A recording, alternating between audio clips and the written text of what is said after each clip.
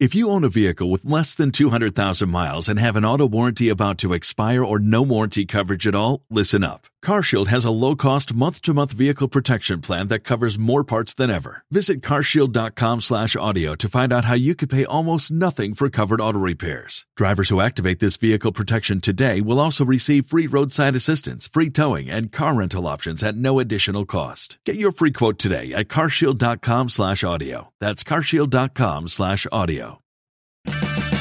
Purchase new wiper blades from O'Reilly Auto Parts today and we'll install them for free. See better and drive safer with O'Reilly Auto Parts. O'Reilly Auto Parts.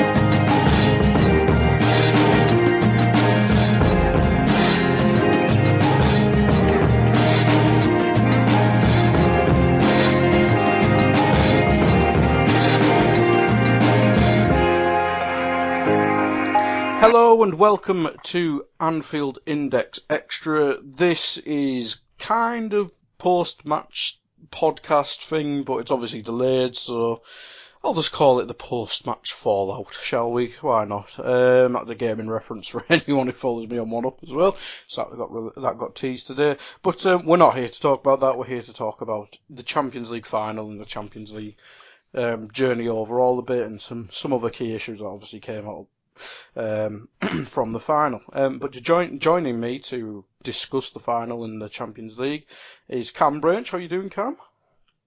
Yeah, not bad, thanks. Bit better after Saturday. Recovered. Slowly but surely recovering from the brokenness of it all.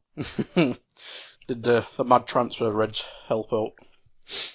It certainly did. Yeah. And joining me and Cam is Josh Williams, AI writer. How are you doing, Josh? Yeah, I'm good, mate. Yeah, I think I'm over it now myself. Good. So, just kicking off. I mean, Cam, I'll come with you. Obviously, before we get into the final, I mean, how good was our Champions League run? I mean, maybe we got a bit lucky with some of the draws and stuff like that, but Liverpool got to a Champions League final when we had no right to, didn't we? Yes, that sums it up quite simply. I mean, in August when we started against Hoffenheim, and if you'd said to any Red, we'll be in a Champions League final on the 26th of May 2018 playing Real Madrid in Kiev, they'd have been like, fuck off. Who do you think you're kidding? We were never ever going to be in the Champions League final. Never ever. But somehow we were. And we thoroughly deserve to be there. You know, let's not make any bones about that. We were the best team, in my humble opinion, you know, throughout the tournament. So what can I say? You know, we got there on merit. We deserve to be there. And we'll talk about what happened as we go through the pod now. Yeah, but I mean, before we get to the final, was there any highlights for you personally, Cam? I know you went to a couple of games, didn't you? Yeah, I think I went to about 4 or 5 games in the end. Man City game, that first half, and when that third goal went in, I was with Nina in the car, and I had my head in my hands when the third goal went in. Folks all around me were just hitting me on the head, tapping me on the head because they could see what I was going through. They were like, it was just utter shock and disbelief. And we had a couple of guys, there must have been 4 or 5 rows behind us, but they weren't behind us. They were suddenly in front of us. It was mental. It was an atmosphere, you know, that I've never experienced in my life. You know, started off, you know, when we were welcoming the coach in, and the whole experience of that day was just probably a small percentage of what was going on in Kiev throughout all the way up, you know, to the final itself, you know, kickoff itself and throughout the game itself. And so, that was a magical moment. But there were so many, you know. You can talk about the Emre Can team goal we scored against Hoffenheim in the second leg, in the return leg at Anfield. You know, that was a goal of pure beauty. The demolition of Porto away 5-0. The demolition of Spartak Moscow at home 7-0. Some of the goals we scored, some of the Salah goals. Salah overall this season has just been a complete breath of fresh air for us, you know. I mean, he's helped take our football to another level, a level we've not experienced. And, you know, as magical as 13-14 was, and as close as we came to winning the league that year and scoring 101 goals in the league, I just think this team is slightly better, but will become much better. Yeah, absolutely. I mean, we talked about the mad transfer, Reds, and you can see the indication of the summer is that we're going to be trying to get established talent, and I think that's what 13-14 was missing. But yeah, Josh, coming to you, I mean, just your thoughts on the entire run. I mean, you joined me on some of the post matches as well. We shared in some of the brilliant moments. Just your thoughts on the run to the final and any highlights that pop out for you. Yeah, it was just we just gradually grew as the time progressed. I think gradually we just established ourselves as. I think it was very similar to Dortmund a couple of years ago under Klopp, in terms of, you know, they started off the tournament very underrated, let's say, and gradually with the goals that came with them and the performances and the fans and things like that, people started to really take notes, and I think we've really established ourselves this season as you know, really making a comeback in terms of the whole club. You know, the fans, the passion's back in the fan base. We've got a top manager again, building a real squad. We've got goals back in the team, and I do looking back, I do think we probably had the best campaign out of any Champions League team. Although Real Madrid won it, I think a lot of the games they relied on you know, luck and dirty tricks and things like that. Whereas most of our ties were over in the first leg, and in the groups. We dominated our group, although we somehow still needed a point in the final group game. But we just, you know, we scored the most goals over the course of the tournament. I think only Real Madrid and Barcelona have bettered our tally in history of the competition. Yeah. So it was just a really enjoyable campaign. It was a proper Liverpool European campaign. We just seemed to feel at home in that competition, and we seemed to understand the competition, and were able to use Anfield. I think that plays a big part in it, and that's why we've done so well in a competition historically, because of how much of a part that plays. Yeah, it was just a really enjoyable Champions League campaign, and it's been a long time since I've been able to say that. I mean, Josh, how old are you? Because do you remember the Rafa Benitez days, European campaigns? Like, I imagine Cam remembers. We talk about age before we started recording. I mean, I obviously remember Istanbul and after that. But how old are you, Josh? Is this your first successful European one? No, I'm 24. So, same as me. Okay. So I do remember the likes of Istanbul and the likes of Athens 2 years later, but. As you say, but back then, I was still a kid, really. Mm-hmm. So, although I do remember it, you're not able to put into perspective at that age how big of an achievement it is to be in that position. So this was my first real time where I could actually realise how big of an achievement it is for my club to be in the Champions League final, especially when you in comparison to the European giants that were surrounded by, you know, all league champions. Most of them have won their own leagues.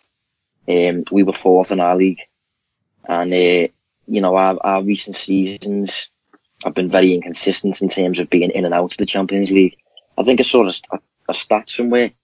I think our past 8 Champions League campaigns, I think we've reached the final in 3 of them. But yeah, I think that was Dan Kennett who put that out, actually. Yeah, I think that it might have been, yeah. But those 8 campaigns stretch over a course of about maybe 10, 15 years. So it is strange how we seem to come alive in this competition. But yeah, I do remember the recent years anyway, but this one's arguably meant the most to me. Yeah, I agree with that. But Cam, coming to you, I mean, obviously we said we were pretty much kids when Rafa was going up. Why are we so romantic with the European Cup? I mean, see, it's the Europa League as well. I mean, first time in that after a while, or first proper run with a good manager in that, we get to the final as well. Why are we so romantic with European Cups? We've had this affinity with Europe going back to Bill Shankly, Bob Paisley days, I think. So we've always had a strong, what's the right word? History, heritage in the European Cup. It's a competition that's, especially recently has suited us because we don't have the best squad to be able to compete over 38 games in the league. Whereas playing 12, 14 games, if you get to the final, whatever number it is now, suits us better. It's a more compact competition. And because of that, I think, Anfield on a European night, there's no better place in the world, honestly. Under the lights, it's heaven on earth. And, the crowd helps lift the team on those nights. It really does. And, I think especially this year, and I think I've said it on a previous pod, the LA song has really, really lifted the whole place even more. And I think, the connection between the fans this year and the team has been instrumental in helping us get to the final. In previous years, we've had other songs, obviously. But I think this year, that's one of the reasons, that has really, there's a great, bond between the club, between all factions within the club right now. We're in a good place. We're in a happy place. And it's nice to be able to say we're part of that. Yeah, I mean, I couldn't put it better myself. It's just weird how we seem to be perfectly set up for this tournament. I mean, we may not win it, but looking at previous Rafa Benitez, slightly more defensive, but he could 2-1 his way to any final, unless we came up against Chelsea. And then Jurgen Klopp just being able to blow away teams so easily, it suits us down to a T. But lads, I'm gonna put it off no longer. We're gonna have to talk about the final, unfortunately. Josh, coming to you, the first 20-30 minutes, obviously before Salah got injured, we were competing with one of the best squads in history of football, weren't we? Yeah, definitely, yeah. In the build-up to the match, I was probably more confident than I should have been, to be honest. As you know, I'm heavily focused on tactics and things like that. And I think anybody that's got any idea about tactics knows that we match up very well to them in terms of how our system works, how their system works and things like that. So, and I've done a thread on it on Twitter, got a good reaction, I wrote a piece on it. And I was very confident, just because of various things to do with how their system complements ours. And in the first 20-30 minutes, it was going largely to plan. I thought maybe we'd have one or two slightly more clear-cut chances. But other than that, we was causing them problems. They're elite players, usually so composed, were making errors on the ball. Even the goalkeeper was just kicking it out into touch. And you could tell they were trying to remain composed and they were trying to boss the situation. But they were still making errors. And I think Sergio Ramos, as much as you can dislike the man, he does read the game very, very well. And I think he sensed that.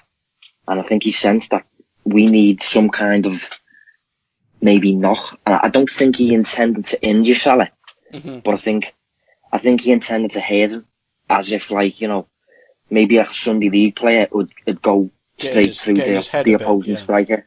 Yeah, as if I think it was more of like a, listen, I'm here, that kind of thing, just to let him know that he was in for a bit of a battle. And luckily enough, he ended up going off injured, and that completely changed the game because our system then completely changes. Yeah. Real Madrid are able to play more adventurously. Marcelo's able to push on because the threat's not behind him. And Lallana doesn't offer anywhere near the same game Salah does, especially in terms of how we play. Everything we do is to do with, forcing turnovers and transitioning quickly getting straight onto them while they're in their attacking shape. And Lallana's obviously a considerably slower player. Yeah. He's much less sharp. He's less of a threat in behind. If you compare Lallana and Salah in a counter-attack, Salah's obviously offering more in every aspect. He's also more of a goal threat. So it just completely changed the game. And it's sad. Would Lallana have been your first choice sub? I mean, I think we had Solanke, Moreno. They're probably the only two, and Chan, but he, going off when he actually came on, he may have only had 10-15 minutes in his leg. So, do you think Lallana was the right sub? I mean, we can easily talk in hindsight now, but that pace and that directness that Salah has, do you think Lallana was the one? Because, as you basically said there, it's polar opposites type of player, aren't they? The polar opposites, but if you do look at our bench, we had virtually nothing. You know, that was the main difference on the night. The fact that Real Madrid were able to bring on Gareth Bale, Marco Asensio, you know, proper elite players that would get in virtually every team in Europe, and that was the difference. But I think the reason he went for Lallana is because obviously, if we do get quick transition opportunities, you need to be able to think fast and you need to be able to play fast, you know, good with interplay and that sort of thing. So I think he's went for Lallana because he probably offers the most quality in terms of attacking positions than any other player on the bench. But in terms of sticking to our game plan and how we play and how we beat teams, probably someone like Moreno would have been more suited, to be honest, because he offers that pace. He can offer penetration if he's asked to do it. I saw Klopp say in a few quotes or something that he's the best shooter in the squad. I don't know if it was a joke or not, but you know, I find it hard to believe. He scored that worldie goal in training like the day after he said it as well. Yeah, but I mean, if you put Moreno in for Salah, you're getting nowhere near the quality. But Moreno can play. He's quite technically good. He's very fast. So he's probably a similar profile of player. Even if you've got Chamberlain playing, you could have brought on someone like Emre Can or maybe Wijnaldum, who would have been on the bench, and move Oxlade-Chamberlain forward. But that's one of the real grievances I think I've got with the game. I feel like Real Madrid have beat a Liverpool side that didn't get to the final. I feel like the team that got us to the final, Real Madrid didn't face, or they did so for 25 minutes and struggled. So it's disappointing. Yeah, Cam, coming to you, I mean, just build on what Josh said there. Obviously, mentioned Emre Can. He probably would have started if he wasn't fit for 2-3 months. He's probably in our first choice midfield. Chamberlain probably would have started if Salah didn't get injured. I mean, it's all what ifs, but the difference between our team that we saw on Saturday and the first team that we had, it's completely dynamic, especially in midfield where you've now introduced two people who can dribble on the ball. Salah is obviously our threat. So if we had everyone fit, how differently would the game have been, in your opinion?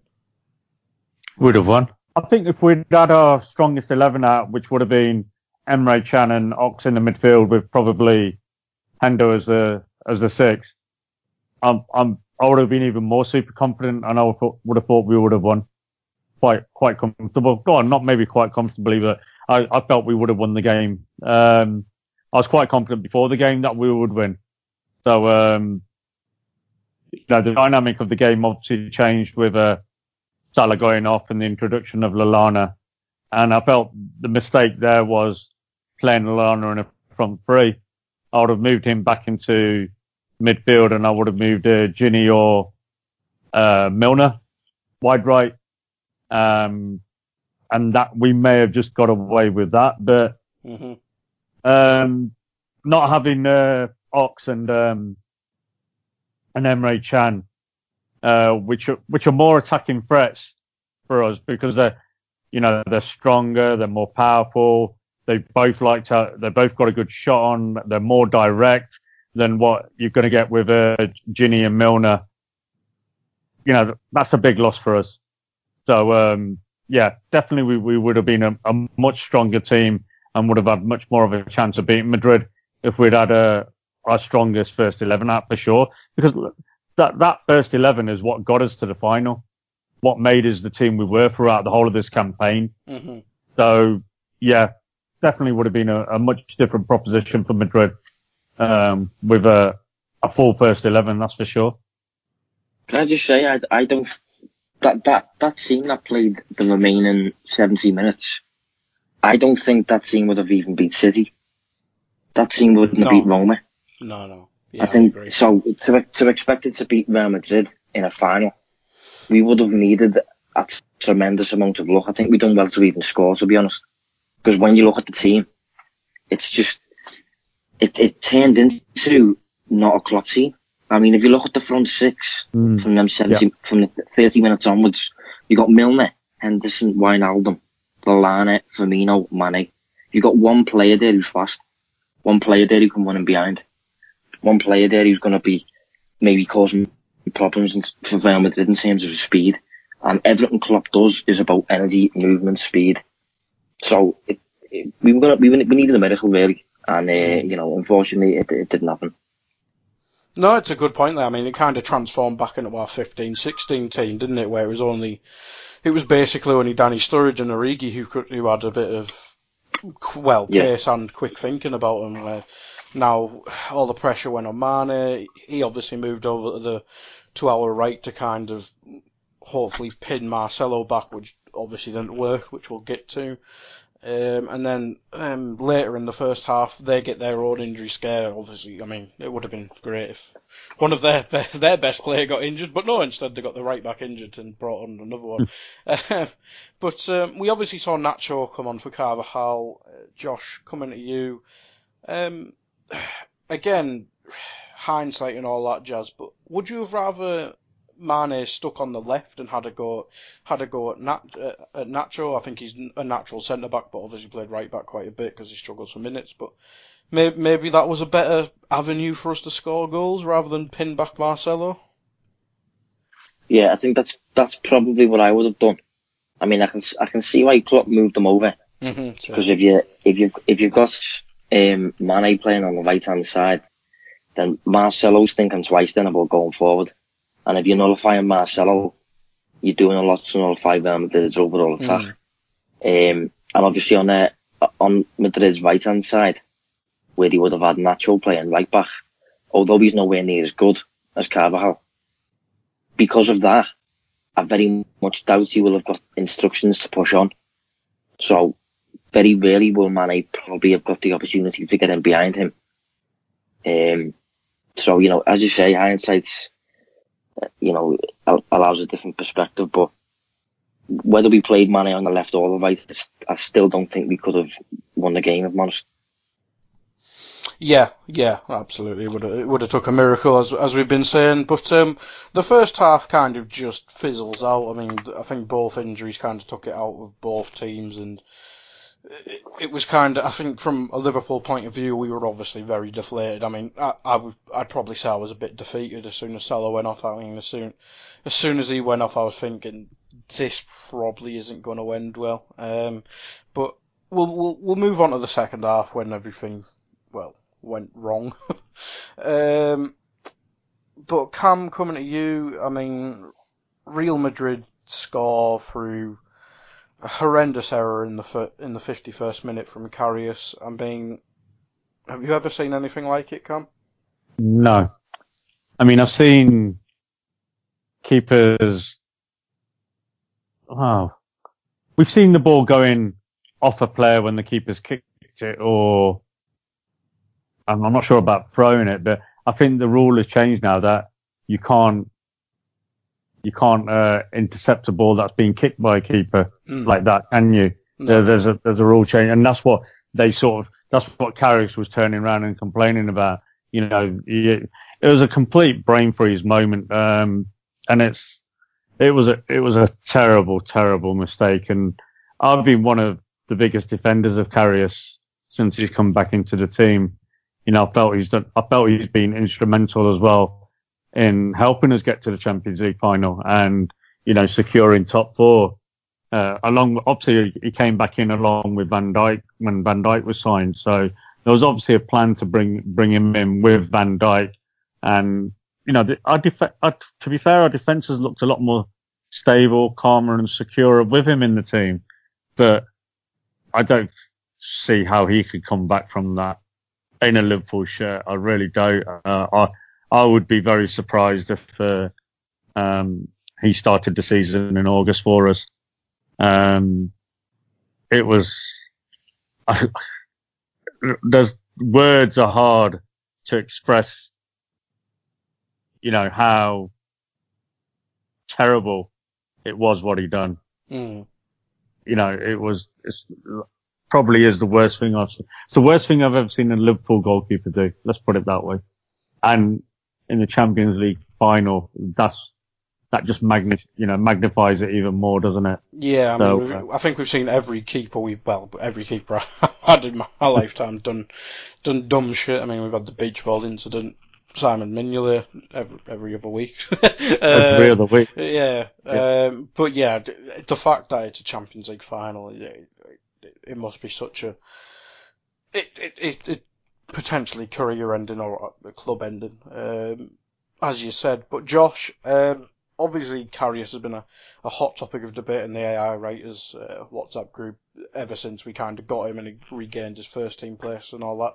I can't remember which side of the fence you sit on, but can he come back from this, whether it's as Liverpool's number 2 or number 1? I know we've obviously been linked with every goalkeeper who's worth more than 50 million in the world. But what do you think his long-term prospects are for Liverpool? Do you think it's best if we part ways, rehabilitate him, or just go all out for a goalkeeper now?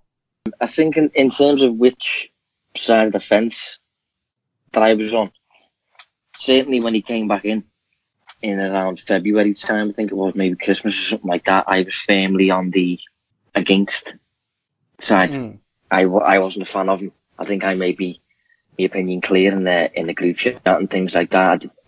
People were pointing out that he needs a chance and he deserves this and he deserves that, and I was like, he might deserve it, but he has already shown me that he is not a good enough goalkeeper for Liverpool. And I've done a thread on it on Twitter with videos and got slated for it, and I've done a piece on it for Anfield Index. It's called A Critical Look at Karius, I think.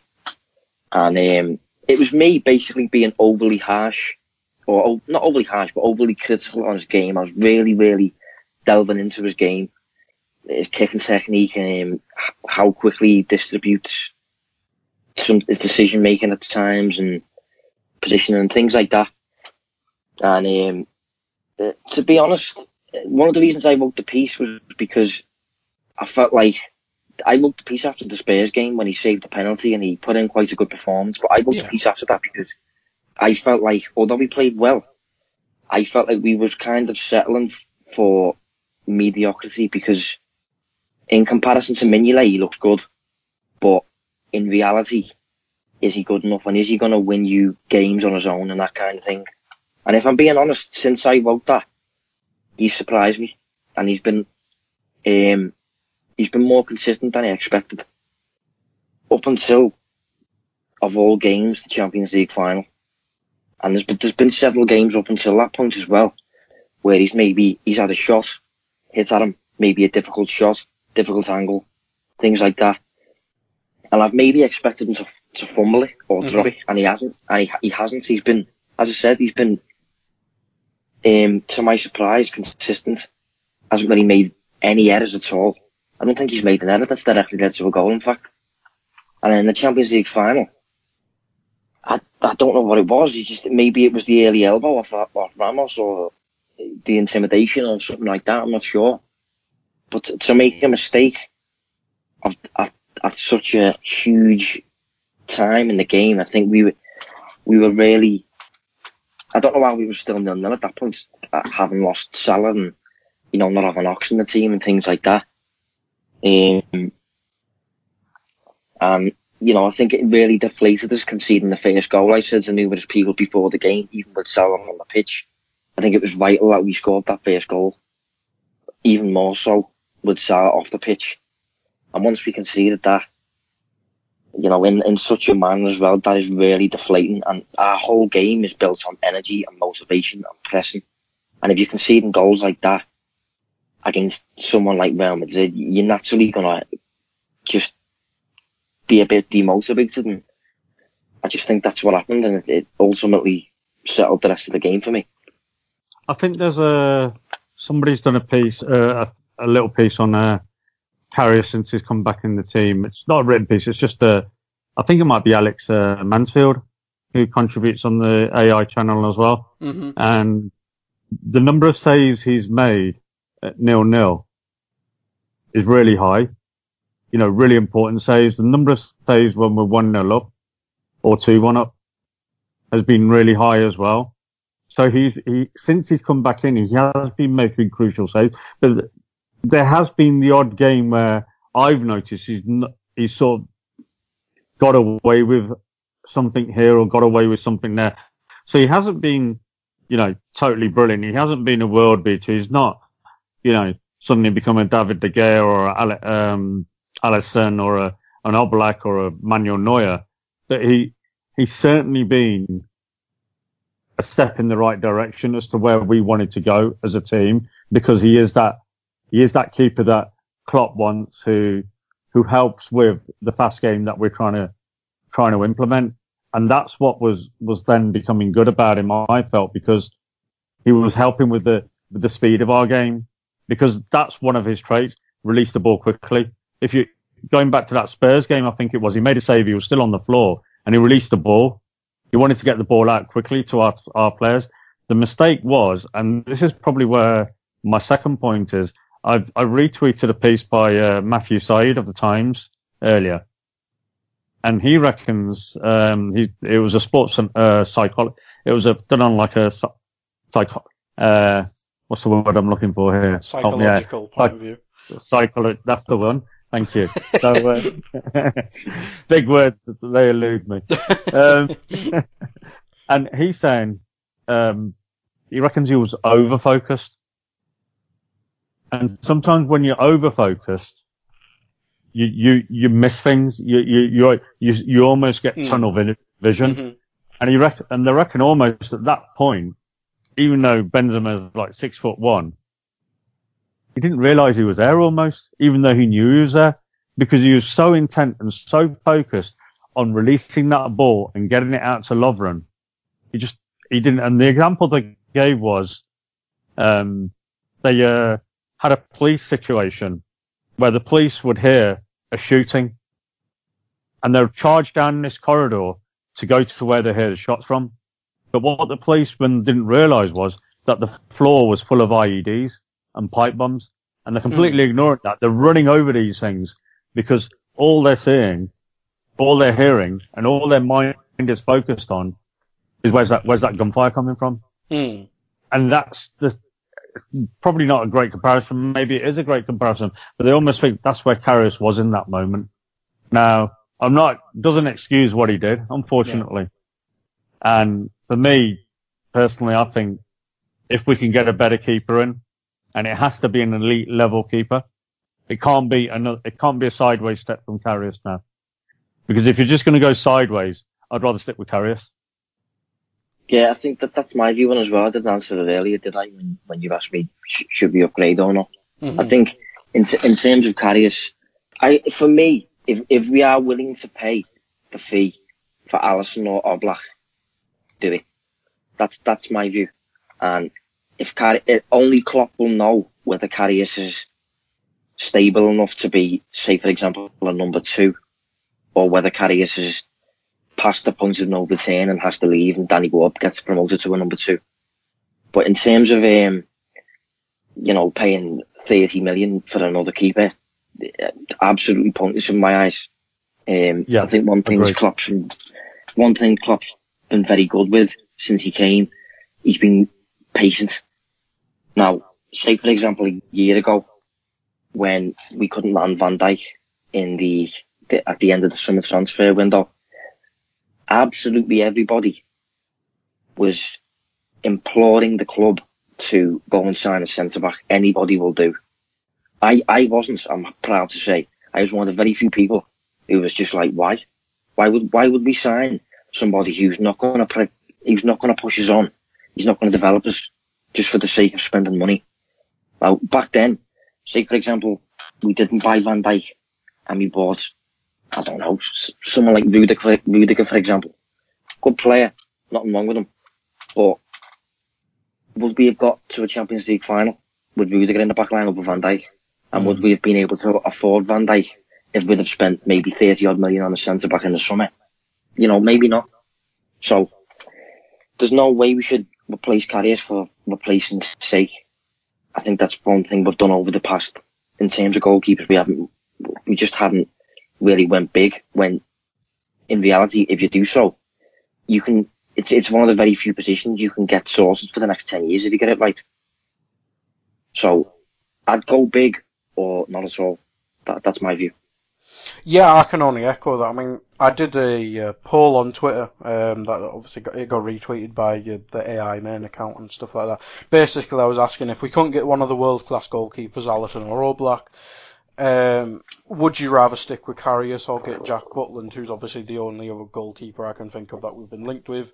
Any other names, feel free to mention them. Currently on 2,298 votes, whilst we're recording this, it is currently 69% to Karius and 31% to Butland. The comments aren't exactly positive for Karius. People saying not Butland, people saying promote Danny Ward, jokingly saying Bogdan and stuff like that. And people saying that he's basically is a waste of a jersey and stuff like that. But if the poll result is anything, I mean, people seem to agree with what we've been saying here, is that it has to be an upgrade on Karius. Maybe if he is broken goods and we can't get one of the two World Cup goalkeepers, fair enough. Maybe go for a sideways step. If we have to go for a sideways step, we have to. But if not, you have to upgrade him. But Butland seemingly isn't the answer in the fans' point of view. I know it's only 2,000 odd people, so it's not obviously widespread and stuff like that. But as a small sample size, I mean, Karius has a certain level of trust in my eyes with the fan base, a little bit. If we're going to get Butland, he's obviously been linked. I think Graham Kelly and stuff like that have said he's still likely to be our goalkeeper. And I retweeted bookie odds as well, where he was still favourite to sign for us. But yeah, I can only echo what you have been saying. Karius, for me, since January, or since whenever he got in the Premier League, there hasn't been that many goalkeepers who've been better than him. De Gea, obviously, different level altogether. Nick Pope had a very good season for Burnley, but outside of that, Karius has been as good, or if not better, than most of them. I mean, people obviously wank over Ederson slightly, but all he does is kick a ball. I've read the one game I've seen him have to kicks it well, though. Yeah, but the one game I've seen him have to do anything was against us, and he was terrible. But yeah, it's so weird. I mean, even Courtois had a poor season by his standards. Lloris seems to be falling off a cliff. Petr Cech is just a shadow of what he was back in his early Chelsea days. So outside of the two I mentioned, in Pope and De Gea, Karius has been one of the best keepers in the league for me. So I think it's a tougher job than people think to replace Karius. I mean, hopefully he's confident enough in his own ability to recover from it, even if we are replacing him, because we've seen the importance of having a number two. When Mignolet was our number one, it was Karius pushing him firstly, where Mignolet had that spike in form that got us top four last season. And obviously Karius was an upgrade when he was needed. So yeah, it has to be an upgrade for me. And as you said, Josh, if we're willing to spend 90 million on a goalkeeper, I think it's just down to competition, whether we get Alisson or Oblak. I mean, Oblak's got a release clause, and I don't think Alisson does, but he's been linked with Real Madrid, so if them two go elsewhere or sign new contracts or whatever, Karius would still be the answer for me. I know he has to regain the trust of the fan base. I mean, we saw after the Europa League final, Moreno's still hampered by that now, Lovren is hampered by it now. It's tough to regain the trust. Sorry, who was going to speak there? Yeah, I was just going to say, if we hadn't played that Champions League final and we started our first game of next season with Karius as our number one and Butland as our number two, I wouldn't have had that much of a problem with it, to be honest. Mm-hmm. Because although I was so critical on Karius when he first came back in, as I said, I have been impressed with his consistency. I've been impressed with he still makes the odd mistake, but with confidence and over time, goalkeepers tend to get rid of that kind of thing. You know, the shakiness tends to just kind of fade away. And as I said, if we did start next season with Karius as our number one and Butland as our number two, I wouldn't have overly had a problem with it. But after that final, and I'm not usually this reactionary because technically it is just one game, and it can happen at the end of the day. But with it being such a huge event and two mistakes in the same game and single-handedly costing us the game, because without that it technically finishes 1-1. It's just you have to question whether you can get over that, and you have to question whether, let's say for example next season we reach another Champions League final, hopefully. Let's say that happens. If Karius starts that, you know, God help him in terms of the kind of preview around it and the build-up surrounding it. The spotlight on him will be unbearable. And you know, when that kind of thing is the case, you're then more likely to make a mistake. And, you know, only Klopp will know the mental state that he's in and whether he can still do it. But it's just it's a tough one on him because it is one game, but the magnitude of it, you have to question whether he can. It's a bit like at the end of the season when Rodgers got beat 6-1 by Stoke. Yeah, he maybe could have dragged it on then before that game until the next season and got maybe a bit of another shot at it. But when there's such a huge defeat like that, and the players know what they're dealing with in terms of Rodgers and in terms of Karius, you know, there's a real lack of trust there now, and it's very difficult to overcome. Yeah, some great points there. I mean, it may come down to the much discussed John Achterberg as well. He'll be the one who works personally with Karius day to day, so he may have to judge his temperament, his mental state, and all that. So it'll be an interesting summer. I think nobody's going to be crying for Karius if we get Oblak or Alisson. Let's be honest. But if we start next season with a Jack Butland or whatever, people may have certain question marks. But it'll be an interesting summer in that part of the game, a part of the field. But we'll move on to the rest of the final. I mean, our positive moment, Cam, Lovren with a towering header off our one corner of the game. That was a good delivery. And then Mane just poking it home past Navas. I was in such a state of shock. I was just expecting it to snowball from 1-0 to 2-0 to 3-0, and then we get a set piece goal. It was big Sam-esque. I loved it.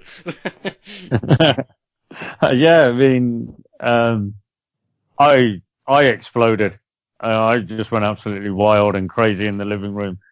The kids were looking at me like they always do when Liverpool score. He's lost the plot again, hasn't he?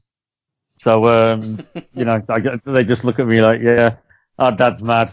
So, I waited until I thought it was offside at first, and then I was like, give it a few seconds, and he looked over and nothing was given, and then I started screaming, and then my dad said, "Shut up, you dick." Yeah, but a happy dick at that. So, the belief was back instantly. Instantly, the belief was back. Yeah, we're back in this now. We're gonna we're gonna take this momentum and move forward. I know some people don't like the word momentum, but we should have. That was our moment. That was our chance to, really get back in onto Real Madrid and, show them what we were about. But we just didn't have the energy, did we?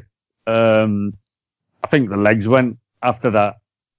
So, but then, Mane was still a threat. Mane was still an option for us. He was, I think he was trying to nobble Ramos, wasn't he? he was having a few little nibbles at him, and it's a shame he didn't. We'll do what Dave Hendrick said and pay some Saudi Arabian to 2-foot him in the World Cup. Right, okay, yeah, I'm sure the Egyptians can arrange that for us. So, or who, or is it the Indonesians who are doing a protest outside the Spanish embassy tomorrow? God, yeah. Yeah. So, there's some silly people out there in this world, unfortunately. But going back to it, yeah, the goal was magnificent. It was the one corner that Milner flighted over to the back of the 6-yard box, and Lovren did really well because he did a clever little run and movement to get away from any markers and to be able to attack the ball, and he headed it really well back into a dangerous area. It was, you've got to give Lovren his due there.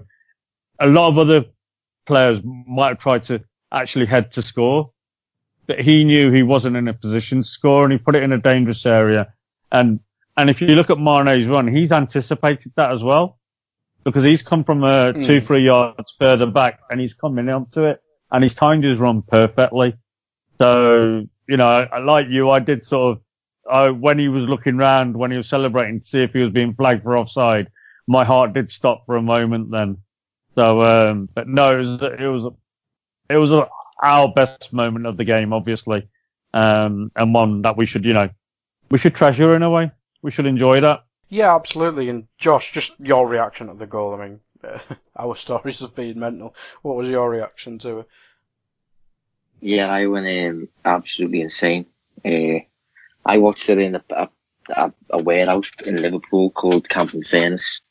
Any scousers tuning in will know what I'm talking about. It was just a room packed full of psychos at the time. I got absolutely soaked, covered in ale. It was just a mess. But as you say, the belief immediately came back.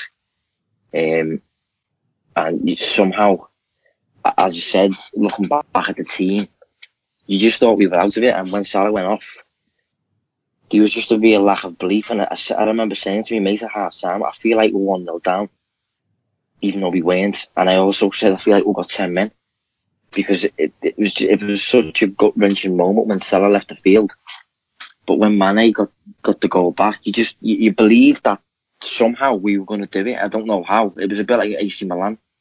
Somehow we were just going to find a way. But for the 4 goals in the match to come from a Liverpool set piece, an overhead kick, and 2 goalkeeping blunders, you couldn't possibly have predicted that. It was just one of them games where it was just a bit of a mad final, and unfortunately the luck weren't with us. And in terms of Lovren as well, obviously he does very well to contribute to the goal, but I think that epitomised possibly our 2 best players on the night in terms of Lovren and Mane. I think they were 2 players that really turned up, really put in the shift. And I think if the rest of the team put in a performance to their own capabilities of what Mane and Lovren did, we arguably would have won the game. But it was a great moment to get back in the game. As you say, belief came back into it, but sadly it wasn't to be. I think the whole back four was really good, to be honest. Yeah, I don't think it was Lovren. Totally, I think Van Dijk was his usual self, and I think Robbo and Trent were excellent. I don't think they really put a foot wrong. They were pretty much not pinned back, but let's be honest, did Real Madrid actually outplay us? Not really. I mean, I think we discussed this on WhatsApp as well. Their chances seem to come from missed presses, lost 50-50s. I think Robbo had a good game overall. I thought first half he was pressing out when he shouldn't. He lost a couple 50-50s, as I said. And the chances seem to come from there, but they didn't really create any chances other than Karius being a bit of a div. Yeah, I mean, one of the things I tweeted, in fact, the first thing I tweeted after the game, the next day when everyone's giving a reaction and stuff, the first thing I said was, it's not often that you remain defensively sound for 90 minutes and still concede 3. It just wasn't our night. And if you're looking at the XG for the game, we get into all that. You know, even so, after the way the game panned out, we still finished with a better XG than Real Madrid did. That's if you're going by 11-11s. Yeah. We finished with 2.12 as opposed to Real Madrid's 1.63. And up until the point where Salah got injured, we were just under 1.5 XG. They were honestly about 0.12, I think it was. Yeah, it was something like that, yeah. Yeah. So it's just one of them games, as I keep saying. It was just the luck weren't with us. It wasn't meant to be. Yeah, absolutely. I think we used our luck up in Istanbul, didn't we? That's the only reason. That's the only thing I can think of. Unfortunately, we are going to have to talk about the Bale goal. I mean, we're nearing an hour now, I think, so we'll finish up soon. But Cam, I mean, as Josh said, we lost to two mistakes and a wonder goal. I mean, wonder goal's not doing this justice. It was simply disgusting. It was filthy. Yeah. It was goal worthy of winning any football match, and it was a goal definitely worthy of winning the Champions League final. You know, it was one of those goals where the game should have just been stopped there and then and said, "Here's the trophy, well done, thank you," and everybody go home. It was just a magnificent goal. I mean, the dip he gets on it, because there's a point where the ball is actually above the bar. If you watch the trajectory of the ball from when he leaves his foot, so to how he's done it, I mean, I don't know how he's done it, but he's done it, and it was magnificent, and and that's what you get when you've got a £90 million player who can come off the bench. And he is a world-class player, and he's a game changer, and that changed the game.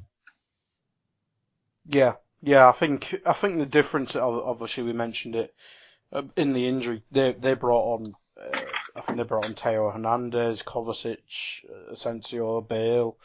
That they could bring on, and we brought on a unmatched fit Adam Lallana.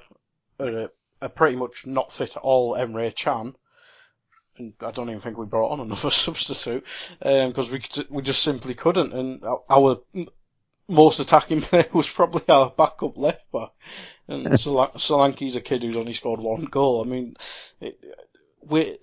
I think it just summarises the game, that the fact that we probably shouldn't be in the final to begin with. It's just a mad journey, and that game, it's just unfortunate how we lost. But if we beat Real Madrid, it would have been a miracle to begin with. But before Salah went off, we were the better team by a bloody big distance, so a big margin. So it's just about what ifs, really. But we'll finish up on what came after the Champions League. Josh, I'm not sure how much you've watched of Monaco, but we've signed Fabinho, or Fabinho, however you pronounce it. We'll learn when people start getting pissed off, like for me, when people pronounce Fabinho's name wrong. But Fabinho signing, your reaction to it, Josh? Surprised, very surprised, as most people were. It came out of nowhere. I think, if I'm being honest, it's an Emre Can replacement. I think if Can was staying, I don't think we would have signed him, if I'm honest. I think although we're after a DM, and it's widely reported that our number one target for the summer was Jorginho. If that's true, Fabinho's not like Jorginho. Fabinho's much more like Emre Can in terms of being a midfield battler.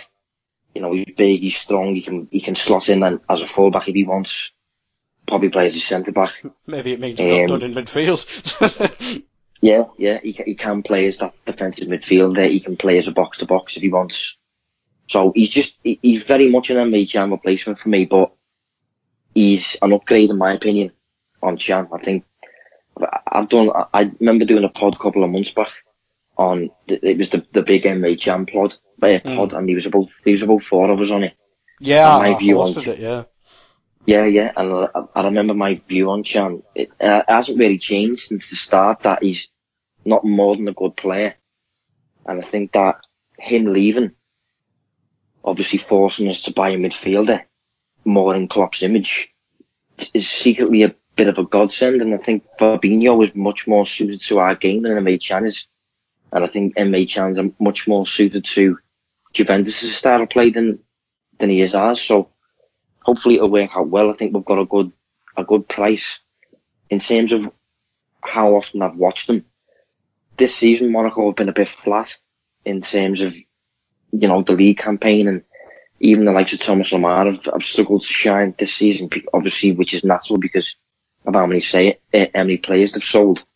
But when he did go far in the Champions League and they won League One, I did watch a fair bit of him and I was impressed. He's used to playing in that double pivot with Bakayoko, and if he can make a double pivot work with Bakayoko, then he's some player. So if he's alongside Naby Keita in the double pivot, or if he's alongside maybe Keita and Fekir, or Keita and Chamberlain or something like that, you know, we've got one hell of a midfield there developing, so I'm happy with it. I've got no complaints whatsoever.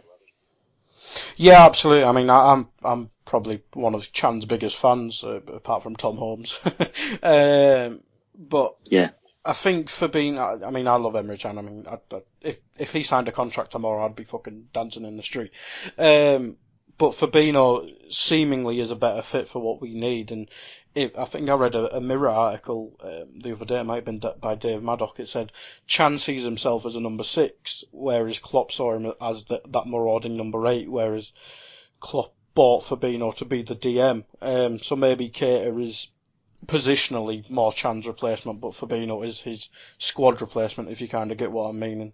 So basically, if we're trading Fabinho and Keita for, say, Henderson and Can, I mean, I'm taking option number 1 there, regardless of how much I love Emre Can. But Cam, your reaction to it, I mean, it came out of bloody nowhere, didn't it?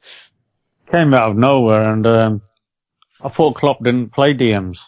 That was always the chat. He doesn't play with DMs. Why would he play with DM? He wants a DLP, a ball playing number 6. So for Klopp to finally sign Mascherano's replacement, that's fucking huge.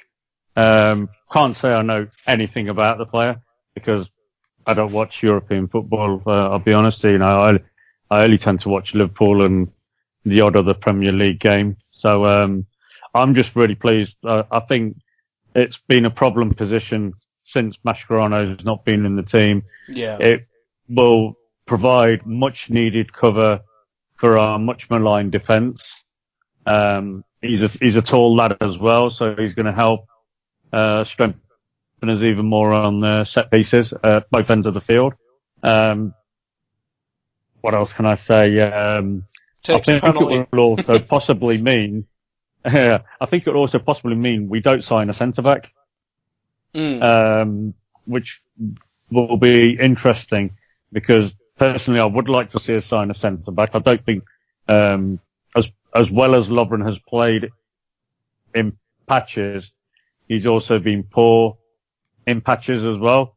And if think recently is just going back to the West Bromwich Albion game, where he had a shocker when he came on for those 10-15 minutes, and you know he had a hand in the 2 goals conceded against us, as well as he's played in the Champions League. He's still having poor Premier League games, and I want to see us challenge for the Premier League as much as we are suited and better for the Champions League. And with Lovren, I just think week in, week out, he's going to lose it more. So I would like to see us sign a centre-back, but I think with signing Fabinho, we strengthened that area anyway. So that will probably give Lovren a stay of execution for now.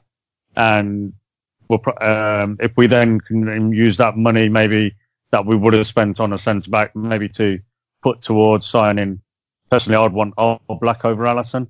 I think he's the much better keeper, and I don't think they're too dissimilar in price. So, you know, I think the figures show that he's a much better keeper, and he is the best that would be available out there. So why not go for the best if you can? So I think the Fabinho signing is fantastic. I think it's been a problem position for us for many, many years. It will allow Keita to really express himself. If there's a lot of rumours, that Fekir is on our radar and we're looking at him, and I think we'll go to more of a 4-2-3-1 if we get Fekir in as well. If he wanted to play everybody, and that would then be Bobby up top, Mane and Salah either side of Fekir with the double pivot of Fabinho and the Keita. I think we're going to shit the life out of Premier League defences next season. Yeah, it's absolutely mouth-watering stuff. But before I finish up, has anyone got anything to add? Not from me, no. No. So right, I'll finish up. Plugs. Josh, you got anything writing-wise? The most recent writing thing I put together was a bit of a tactical preview on the Champions League final, and obviously that was only relevant. Well, it was only relevant for half an hour of the game, so that was a bit of a pointless write-up. I can plug my Twitter. Obviously, I'm very active on that kind of thing. I can post analysis things and opinions and stuff. So if you want to get me on Twitter, it's @DistanceCovered. So yeah, I'll provide some value to your feeds on that, hopefully. Yeah, very, very good followers, Josh. I'd recommend following. Cam, do you want to give your Twitter out? And you got any main pods coming up? I don't know, I'll be in the background anyway. That's a random comment producer guy. It wouldn't be the main pod without you. So yeah, you can find me on the main pod. I think we're struggling to get one done this week. Just trying to get everyone together at the same time is proving to be a little bit problematic. We might get it done, we might not, but I'm sure there'll definitely be one next week. Don't follow me on Twitter, people. I'm just a twat out there. So, but yeah, if you really do want to follow me, you can find me at Cam_Branch. So, that's Brain with an I in the middle. Yeah, well, Brain normally does have an I in the middle, doesn't it? There you go. I'm losing it myself here. So, yeah, BRAINCH. So, yeah, you can find me on there, and I'll chat nonsense like I do on here, really. So it's all good fun. As he said, he's a twat. I love you, Cam. Yeah. I love you. But thanks for listening, everybody. Thanks for listening, everybody. And thanks for joining me, you too. Goodbye, everybody.